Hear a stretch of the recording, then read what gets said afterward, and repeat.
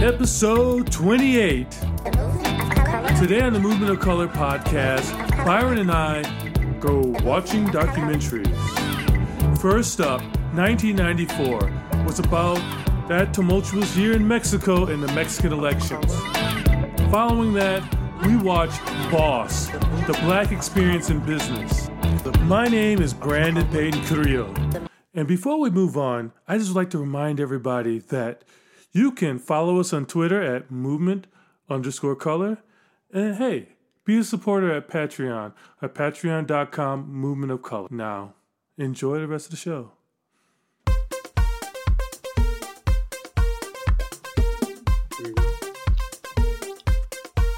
Byron, do you remember 1994? I wasn't born yet for another 2 years. Damn, really? Yeah, 96, bro. Yeah, you know what? I was born in 84, so I was 10 years old.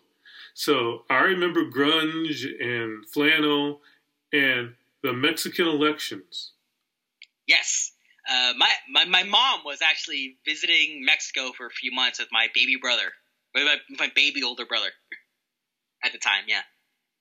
That's almost like Back to the Future stuff. But I will go beyond that right now. And let's talk about the documentary 1994, which basically talks about the turmoil of the Mexican elections back in 1994. Yes, and the lead up and some of the aftermath of it. Exactly.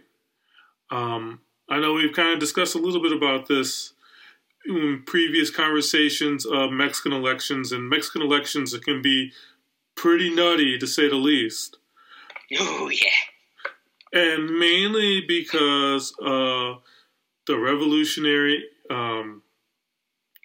The Institutional Revolutionary Party. There we go. Thank you. I always flip it around because, you know... Yeah, Spanish and English have different word orders. Yeah. Exactly. Thank you. So let's talk about PRI. What the fuck's up with them? Why are they, to me, the culprits of the turmoil of 1994? Well, the PRI or the PRI, which as a child I constantly laughed at that name for reasons my mother just did not understand. But the PRI, like they're essentially like the kind of like authoritarian Democrats, like par excellence of Latin America. They were essentially the aftermath, the party that came about after the Mexican Revolution, when they, as the name implies, institutionalized the revolution. Basically, where the moderates kind of took power, centralized all power amongst like a very small number of people, which is like the executive committee of the PRI, and essentially ruled Mexico for like 70 years straight. They didn't lose a single presidency. It's theorized they lost one in 1968, where Cuauhtemoc Cárdenas, who actually used to be in the left wing of the PRI, kind of got the election stolen from him. They essentially are like kind of like democratic centralist-y organization where it's very top down. What the officers say goes.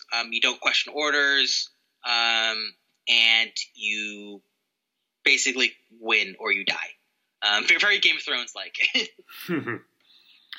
Yeah, so the documentary kind of starts us off a little bit about 1988. So they talk about that election and that they probably lost, but they were stuffing ballot boxes. And basically Carlos Salinas realizing, oh shit, we kind of have to change some things if we want this party to survive. It could possibly lead to some type of revolution or uprising if we don't reform. And enters in his right-hand man, a guy named Luis Donaldo Colosio. And apparently the documentary kind of portrays him as kind of a Boy Scout, right? Yeah, it kind of does. Like he does no wrong. He's this kind of Captain America figure where he's just full of liberty, justice, and the Mexican way. And he's from a small town, and his dad was a mayor of that small town, and he got into politics, and he worked his way up into the party structure to actually leading the party. And Carlos Salinas kind of helped guide him to be the successor to run for president, which in that day, if you were the successor to run for president in the PRI, you were pretty much going to become the president, right? Yeah, there was literally a ceremony called, in England, it's called the pointing, where the current sitting president points to a member of his cabinet and says, "You're going to be the next president. You can't really say no." And then, you quit. You basically resign from the cabinet for 6 months before the election, because that's like a constitutional rule. And then you go run and do stuff while the sitting president basically gets the presidency ready for you. So then Colosio gets picked, but there's some controversy with that, right? Yes. There was a lot of controversy within the party because people thought like, oh, we can easily control this guy. He's gonna be like, he's one of our guys, But it turns out like the moment he hit the campaign trail, he started talking, the usual fucking like hope, change and hope narrative that is common amongst politicians. Very much like an Obama figure. A lot of rhetoric, but it was only until after Colosio genuinely thought that the PRI might set someone else up to run, that he basically just said, fuck it, like gloves off, and just started shouting off about like the actual political corruption that was going on. And that's when he really started pissing people off. Like the people you should be pissing off. People who are running shit. Yeah. People who've had more people killed. Like for less shit. And in the documentary, I know they had like a couple other people. They're like, oh, well, could so-and-so rise to the occasion and take the spot of the presidency, and all this other internal wrangling. And then like there were a lot of rivals and people just fucking hated this dude. Yeah, it was like the 2016 Democratic Party convention, but with a lot more violence. Yes. A lot more deaths. Way more. And essentially, let's keep it real, Colosio had to go. So somebody shot him in the head and in the stomach in Tijuana at a rally. And it was all on video. And you watch this video, you're like, holy shit. Could have been like a really bad mob violence situation. Yeah, but like the thing is that like they show you in the documentary where where like the guy shoots him. Like you literally see the video where like there was multiple people recording from multiple angles, and you see the guy pull out a fucking revolver and just like fucking straight to the fucking temple, just blows his brains out. People still don't know where the second shot came from. People still don't know. But the guy shoots him, and the crowd just fucking gets the guy, just starts beating the shit out of him. And like when he finally gets to the jail, he's fucking like half dead. But this is where the Mexican conspiracy theories, which are a lot more popular and kind of broad than in the United States, that's where they kind of come in. And people are saying that, like, oh, they switched the guy that was captured at the rally who killed Colosio is not the guy who's in the prison who they're showing us. He looks different. They like did whatever because it's a fun narrative. But then they show like, no, he has the same fucking birthmarks and everything. And then it was, oh, he was paid by the PRI to murder him or whatever. But there's a lot of evidence that shows that this guy was clearly like he had some shit going on, and he like wrote this whole weird like kind of manifesto about like purging Mexican society of like political corruption and shit. So it kind of gives a lot more credence to the fact that he may have just been some like random fucking dude who got a gun and killed people. I mean, it's not like that hasn't happened before. It's not always a conspiracy.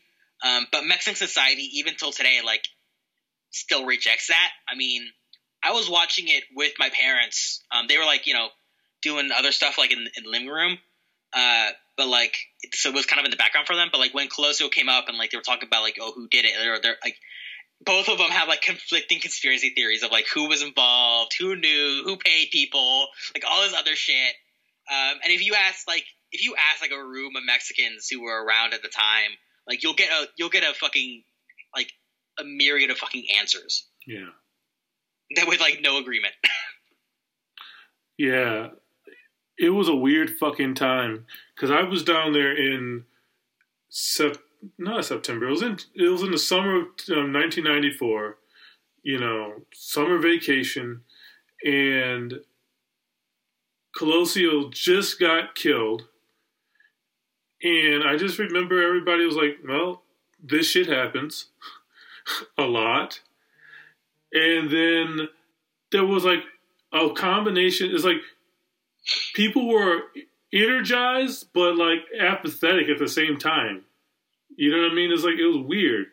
Like, I never experienced that feeling before where people are willing to go to the polls like hardcore, or they talked about it. But when it came down to like voting for a particular candidate, they really didn't give a shit. Yeah. We were talking about this documentary. And overall, I think we agreed that it was a pretty well done, visually really interesting, and they had a lot of fucking interviews. But yeah, they got a lot of big names. They got fucking Mike Subcomandante Marcos, for fuck's sake, to talk about the Zapatistas for like a whole episode. Yeah, he disappeared. He should have been in more episodes, but that was cool. Yeah, like It's really bullshit. Yeah, that was probably my biggest gripe with this documentary series, where it was like, it basically the first episode ends with like, okay, they're on the campaign trail, fucking Colosio's like, naming names. He's like, they're all the PRI's fucking corrupt, like his own party. And then all of a sudden, like the fucking Zapatistas attack, and like that's how the episode ends. Then the second episode is like all about the Zapatistas. Kind of how they started getting training, how they're like basically fucking done with the Mexican government, and like basically their uprising, their capture of San Cristobal, and then the eventual like negotiation with the government, and then they just don't really show up again, which is like fucked up. Like they don't even include like the part where the Mexican government reneges on the peace deal and reinvades Chiapas, and like basically forces the Zapatistas into like the hinterlands of Chiapas. Like they just kind of ignore all that. Like that's just because it's not part of the narrative, right? Yeah. Yeah. What matters is the Zapatistas are set up as essentially like this expression of kind of animosity towards the Mexican government and capitalism in general that's been fucking them over for like fucking centuries. And then kind of to use as this kind of jumping off point for the peace negotiator, who ends up like not doing anything. like he tries and he fails. It's pretty funny. And then they're kind of, again, they're not talked about for the rest of the fucking series because they no longer matter. Exactly. Because it's about the election, and because the series is really about, it's not about the turmoil of Mexico in 1994. It's about the election, the assassination, and then the aftermath. That's what it's about. It's not about, it's not really about the fucking chaos of 94. It's about Colosio, basically. Yeah, like the whole series is just all around him. It's a kind of a Colosio circle jerk. A little bit.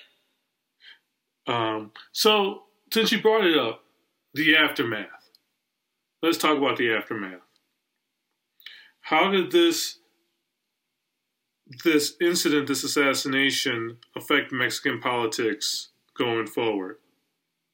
Well, the first one was like, political assassinations weren't new in Mexico. They're just kind of a fact of life, sadly, in developing countries. But it was never that high up. It wasn't like the presidential candidate for the ruling party. That never fucking happened. So that's why a lot of people kind of went into the conspiratorial like rabbit hole and try to like basically look like fucking Charlie with the whole Pepe Sylvia fucking connections, trying to look for something that wasn't there. But it escalated things. Like political assassinations just haven't stopped since then. Like I remember when AMLO, Andres Manuel Lopez Obrador, who won, I remember when he was running, a lot of people were like, yeah, no, he's fucking, like, they're going to try to fucking kill him, like, all the time. But then, like, he kind of, a little stroke of genius was like, yeah, no, if anyone fucking, like, I'm not going to have, like, Secret Service. I'm just going to, like, commute to work on the fucking subway like a normal person. And if anyone tries to kill me, the people would literally rise up and, like, avenge me. Which is, like, holy shit. Threatening revolution if you ever die. That's a pretty interesting move. But like, even I'm still surprised that no one's, like, tried to fucking murder this dude. Like, I'm surprised he's even still alive. Yeah, me too. And my dad he really admires him because he's not rolling with Secret Service, but at the same time, it's still bothered. Like, there are people who really want to kill you. Yeah. But, but at the end of the day, like, I think he kind of, one thing that he definitely learned was, in terms of not necessarily good governance, or really kind of pushing demands was, but just in terms of like not dying, was knowing who not to piss off. And one of the first things he did was basically promise he's not going to nationalize anything. He's going to prevent the privatization of stuff, but he's not going to renationalize things. So that kind of eased off his back a lot of the economic interests that want him dead, because they know that, like, oh, the government isn't just going to come and take and, like, basically, like, take over my industry or whatever that I have a monopoly on. Yeah, like telecommunications or something. But like, but of course that gives a compromise of, okay, but like now you're not nationalizing things that probably should. And that's problematic. And that is problematic. The left's favorite word. It is. It really is. It should be. I'm going to get a T-shirt. That's problematic. But so obviously there's ripple effects from this election that affected the last election. It was kind of the last gasp of PRI as the sole arbiters of power, at least on a presidential level. Yes, after that, everybody fucking was like, even like PRI supporters, which actually like my family on my mom's side, they were like left wing of the PRI, then they moved over to the Democratic Front, like the Guatemala Carnas group, which then became the PRD, and then moved over to AMLO when the Morena came around. Like even the remaining PRI supporters in my mom's family, when they killed Colosio, like even they were like, yeah, no, I'm not voting for PRI ever again. That's actually how PAN, the National Action Party, which is actually a Christian conservative party, which is even more right wing than the PRI. Yeah, that's actually how they got into power. Like they were the opposition group of Mexico at the time. The PRD kind of always stayed the redheaded stepchild in third place. It wasn't really until AMLO came around that like the left, the quote unquote left of Mexico finally came to power. All right. Well, do you recommend this documentary for people, or how do you feel? Yeah, about it? If you want a really good documentary, not necessarily good, but like, if you want a really good documentary about the Colosio assassination, this is the one to go to. If you want like a comprehensive look at Mexican society in 1994 and all the problems it had, and really that focuses on those problems and not like the big name figures, this probably isn't the way to go. But I mean, the Zapatista episode was really fun because they got fucking Subcomandante Marcos to do an interview, which is like, oh, that's nice. So that was interesting. But again, like you should have certain expectations going in. Awesome. Well, thank you for going down this walk down memory lane with me and talking about this documentary, 1994. You know, it's on your Netflix if you're into that kind of shit. Thanks.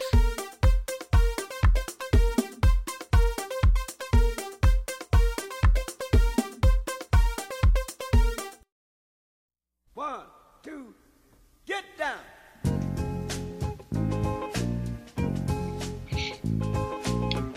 So, how was your weekend? You know, it's been pretty well. I watched a movie. Oh, shit. Which one? It's a PBS documentary called Boss, The Black Experience in Business. That sounds that very much sounds liberal. It really is. It really is. It's on the more progressive side of liberal because in order for you to talk about business in America and specifically the black experience, you kind of have to be specious of the business structure and white supremacists because they go hand in hand. And this movie does that. But it ignores a large part of the black experience in business, mainly cooperative economics. But, you know, I like talking about cooperative economics, but let's talk about this whole idea of black capitalism or rainbow capitalism. Yes, it is a specific concept I have a lot of not friendly attitudes towards. Yeah, because it's all kind of a Ponzi scheme, if you will. And yes. So first, let's define rainbow capitalism. So, you know, stop me if you don't. Stop me if I get it wrong. But like generally, the way I view it is rainbow capitalism is like a form of like woke capitalism where like, oh, like racism is over. All you know, entrepreneurial or like capitalist avenues for any minority group, whether it's a political minority or a like demographic minority, have basically been lifted, and like all that matters now, like it has become a true meritocracy, and all that matters now is whether or not you can pull yourself up by your bootstraps. Yeah, I mean, that's like one strain of the whole rainbow capitalist ideology where, okay, you can compete in the market, whether you're black, white, Puerto Rican, Asian, whatever, you can compete in the market and you'll find your way. And, you know, if you just work hard enough and maybe you can move out of the hood. Maybe you can even give back to your community if that's something you're into. Or maybe you could just blow your money on cocaine. But it's your money, it's your property, and you participate in the capitalist experiment, if you will. Yeah, it's essentially the absorption of minority groups, which has traditionally been part of this kind of reserve army of like hyper-exploited labor, into the capitalist class. Exactly. And this documentary is a nice foil to just see how rainbow capitalism, or in this instance more specifically black capitalism, works. They quote a lot of Booker T. Washington, which if anybody who's a historian on, you know, African American studies, you kind of know that Booker T. Washington was the Bill Cosby of his day.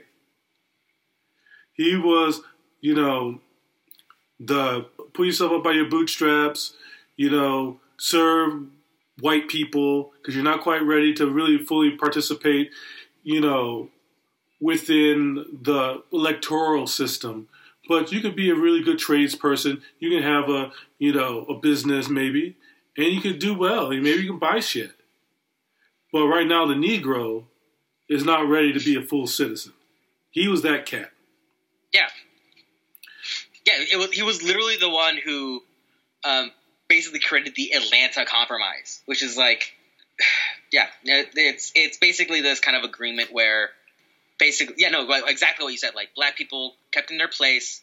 They developed internally, economically. Like, they create their own capitalist class, and then eventually, after a while, the whites will just see them as equals.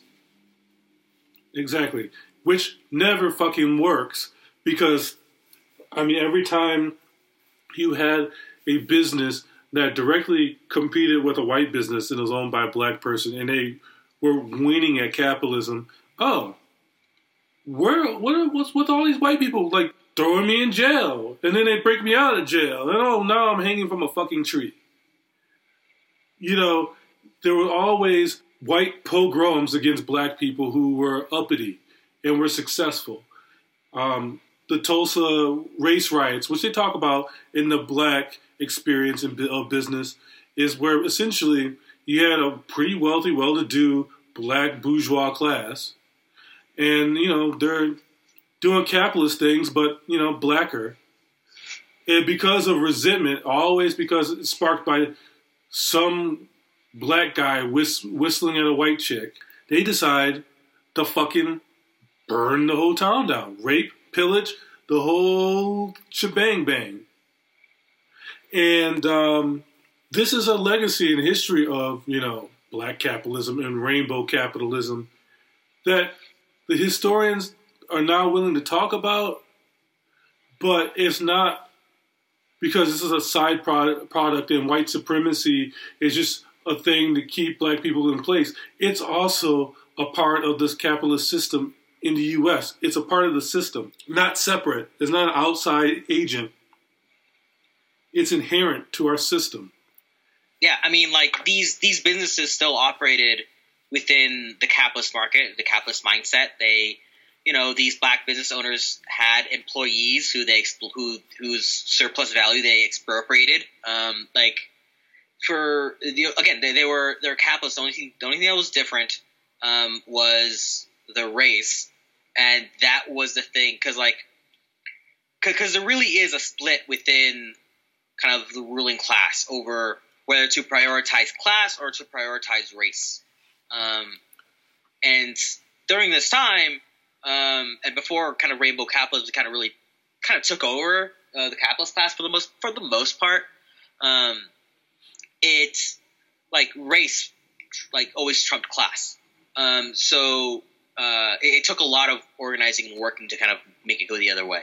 And there would be there'd be race riots targeted at the black bourgeoisie, but also the black workers also. Exactly. And here's something I thought was really interesting about this documentary and as a reflection of black capitalism. And then we'll get into, expand it outwards, I guess, eventually. But think about where these former slaves got the capita to start these businesses. It wasn't fucking sharecropping because no one got paid out of that. That was just another form of slavery. So where did these people get the money?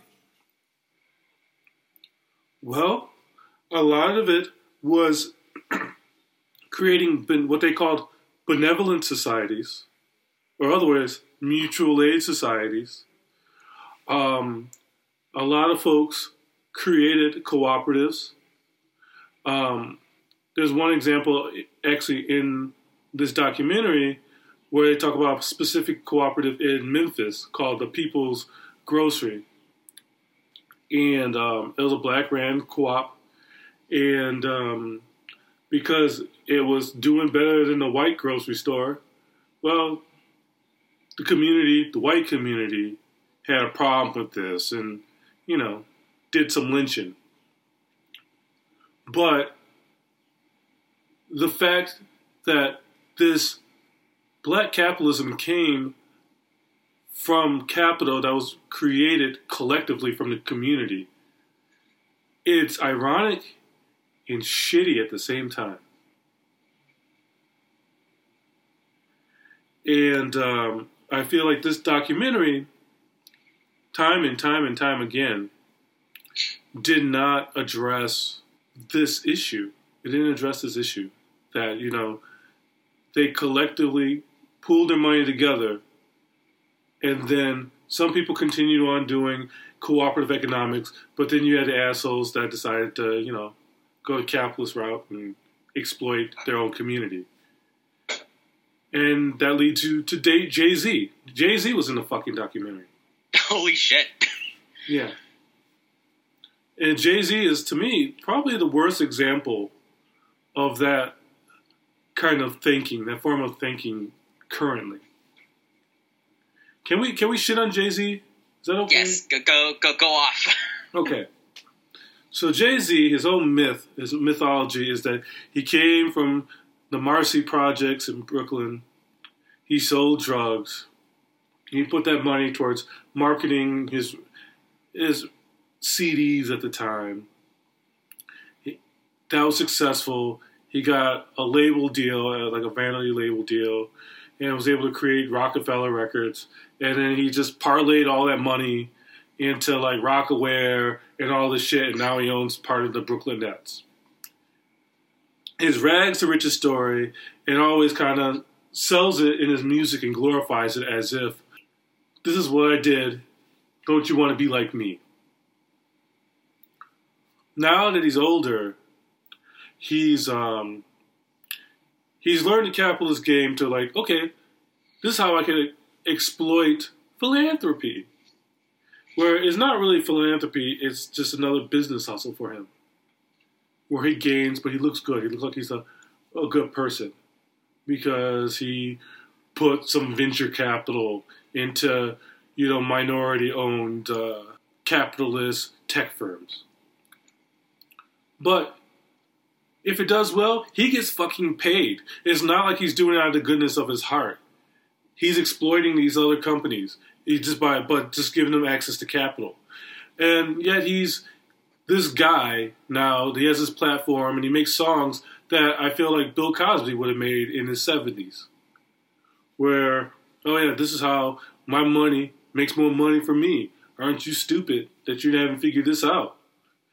And I really want to kick him in the balls. He's had his children, so I'm just going to square kick him in the balls. That's my Jay-Z rant. Thank you for letting me do that. No, but like this whole, like it seems from, like in the movie, like there's very much an idea that, oh, like capitalism is, you know, in its purest form, without all that dirty white nationalism that literally helped birth the fucking concept of capitalism. Like literally, like some real like John Locke, like, oh, these indigenous people aren't using the land properly, so we have to. So it's, if anything, it's our duty to go in there and kick them out and use it properly, and because of land rights and property rights and all this other bullshit that was steeped in white supremacy. Yeah, no, capitalism in its purest form is fine. It's just we need to get rid of the white supremacy. We need to get rid of unfair government regulations that target black and brown businesses and all that other stuff. We need to support our communities in terms of exploiting them. Well, having black people exploit black communities, or having, you know, brown people exploit brown communities. Like as if that will somehow solve the problem of poverty or like any number of issues that kind of stem from capitalism. When it's like, as we've seen in like some of the real poor white communities, like, yeah, no, they got white privilege. Like that's a real thing.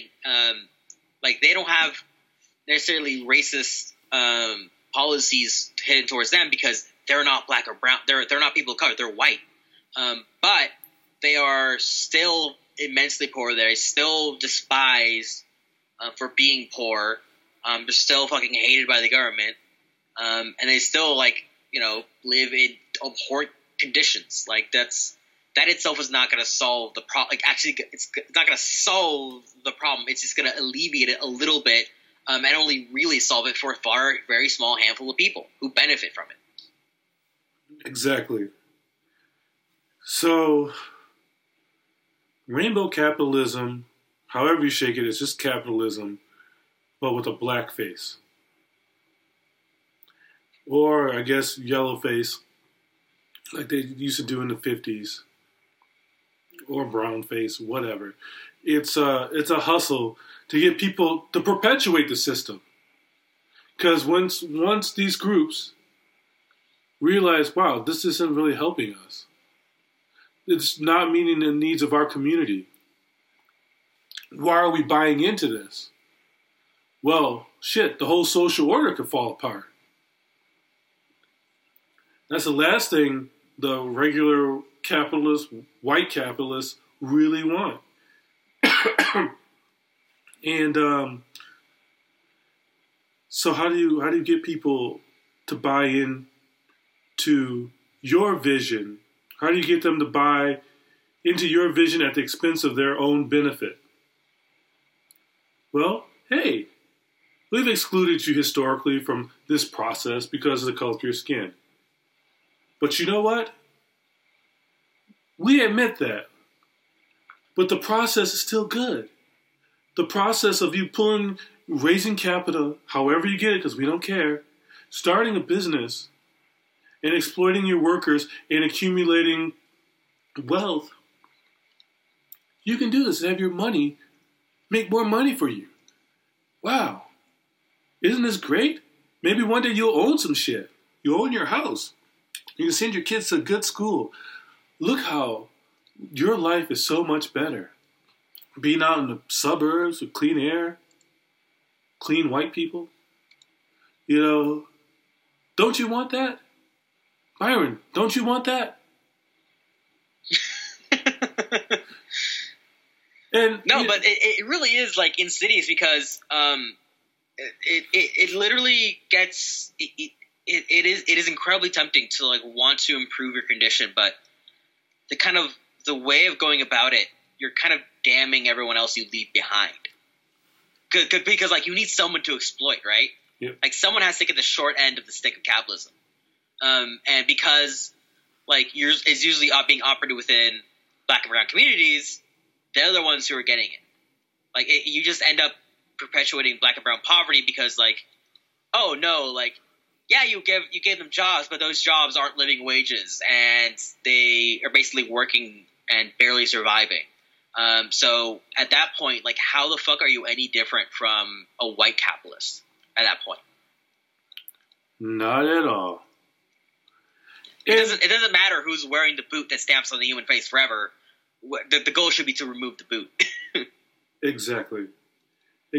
And this documentary tried to address that, saying, oh, well, Black entrepreneurs, when they do their Black entrepreneurial thing, they are a part of the community.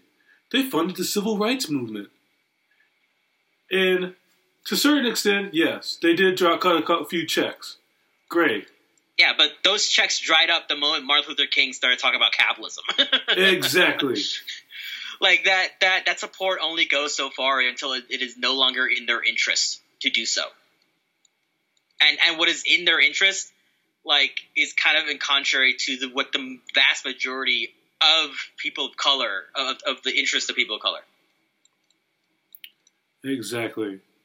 Because now, regardless of their skin color, their class and their class politics is in cahoots with the white capitalists. More for me, less for everybody else. Or more so, more for me and everybody else, fuck them. Because I deserve this. For whatever fucking reason.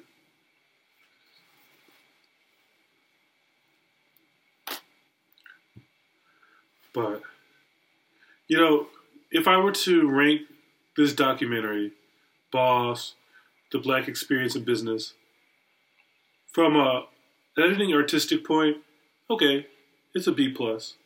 They make a really great use of The Boss, the James Brown song, which is fucking awesome. However, the history and the actual content of the documentary, because of ignoring cooperative economics in the history of Black business and kind of cherry picking a lot of the quotes from W.E.B. Du Bois to kind of suit the narrative that they made, it drops to like C. Yeah, and that's like the really insidious part that fucking is like annoying when that happens, is like when people who are in favor of the capitalist ideology, whether it's a more, you know, a capitalism with a friendlier face or whatever, like use the like very specific quotes from like socialists like Du Bois. Yeah. Who was like an ardent supporter of the Russian Revolution and was like, yeah, no, like black capitalism is not the best idea. He's now being used to support of black capitalism. Of like what the fuck is going on? Exactly. And I don't know what you would call it, if it's red washing, where you just fucking remove, you know, all the radicalism of these wonderful people. But I'm fucking sick and tired of it, and I'm sick and tired of it in the black experience. Because a lot of this history is being told and rewritten by black capitalists. I saw this in the African American History Museum, the one in Washington, D.C., the newfangled one. And, yeah, that's what Oprah's money's doing for you folks. She's rewriting history. Because somehow W.E.B. Du Bois and Paul Robeson became alleged communists or alleged communist sympathists, as opposed to, oh yeah, socialists and fucking communists. So that's kind of my last thoughts about the documentary. Go check it out if you want to blow, 2 hours of your time. But at the end of the day, it's still capitalist propaganda. Motherfucker. Told you so.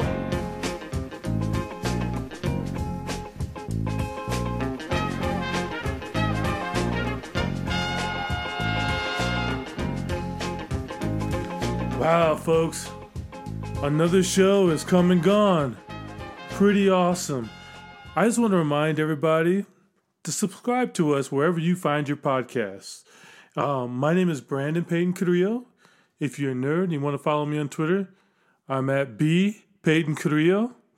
And, I look forward to talking to you folks next time. Adios. Color. The movement of color. The movement of color. The movement of color. The Movement of Color podcast. The movement of color. The movement of color.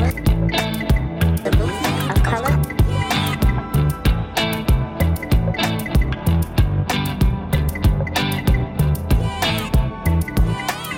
The Movement of Color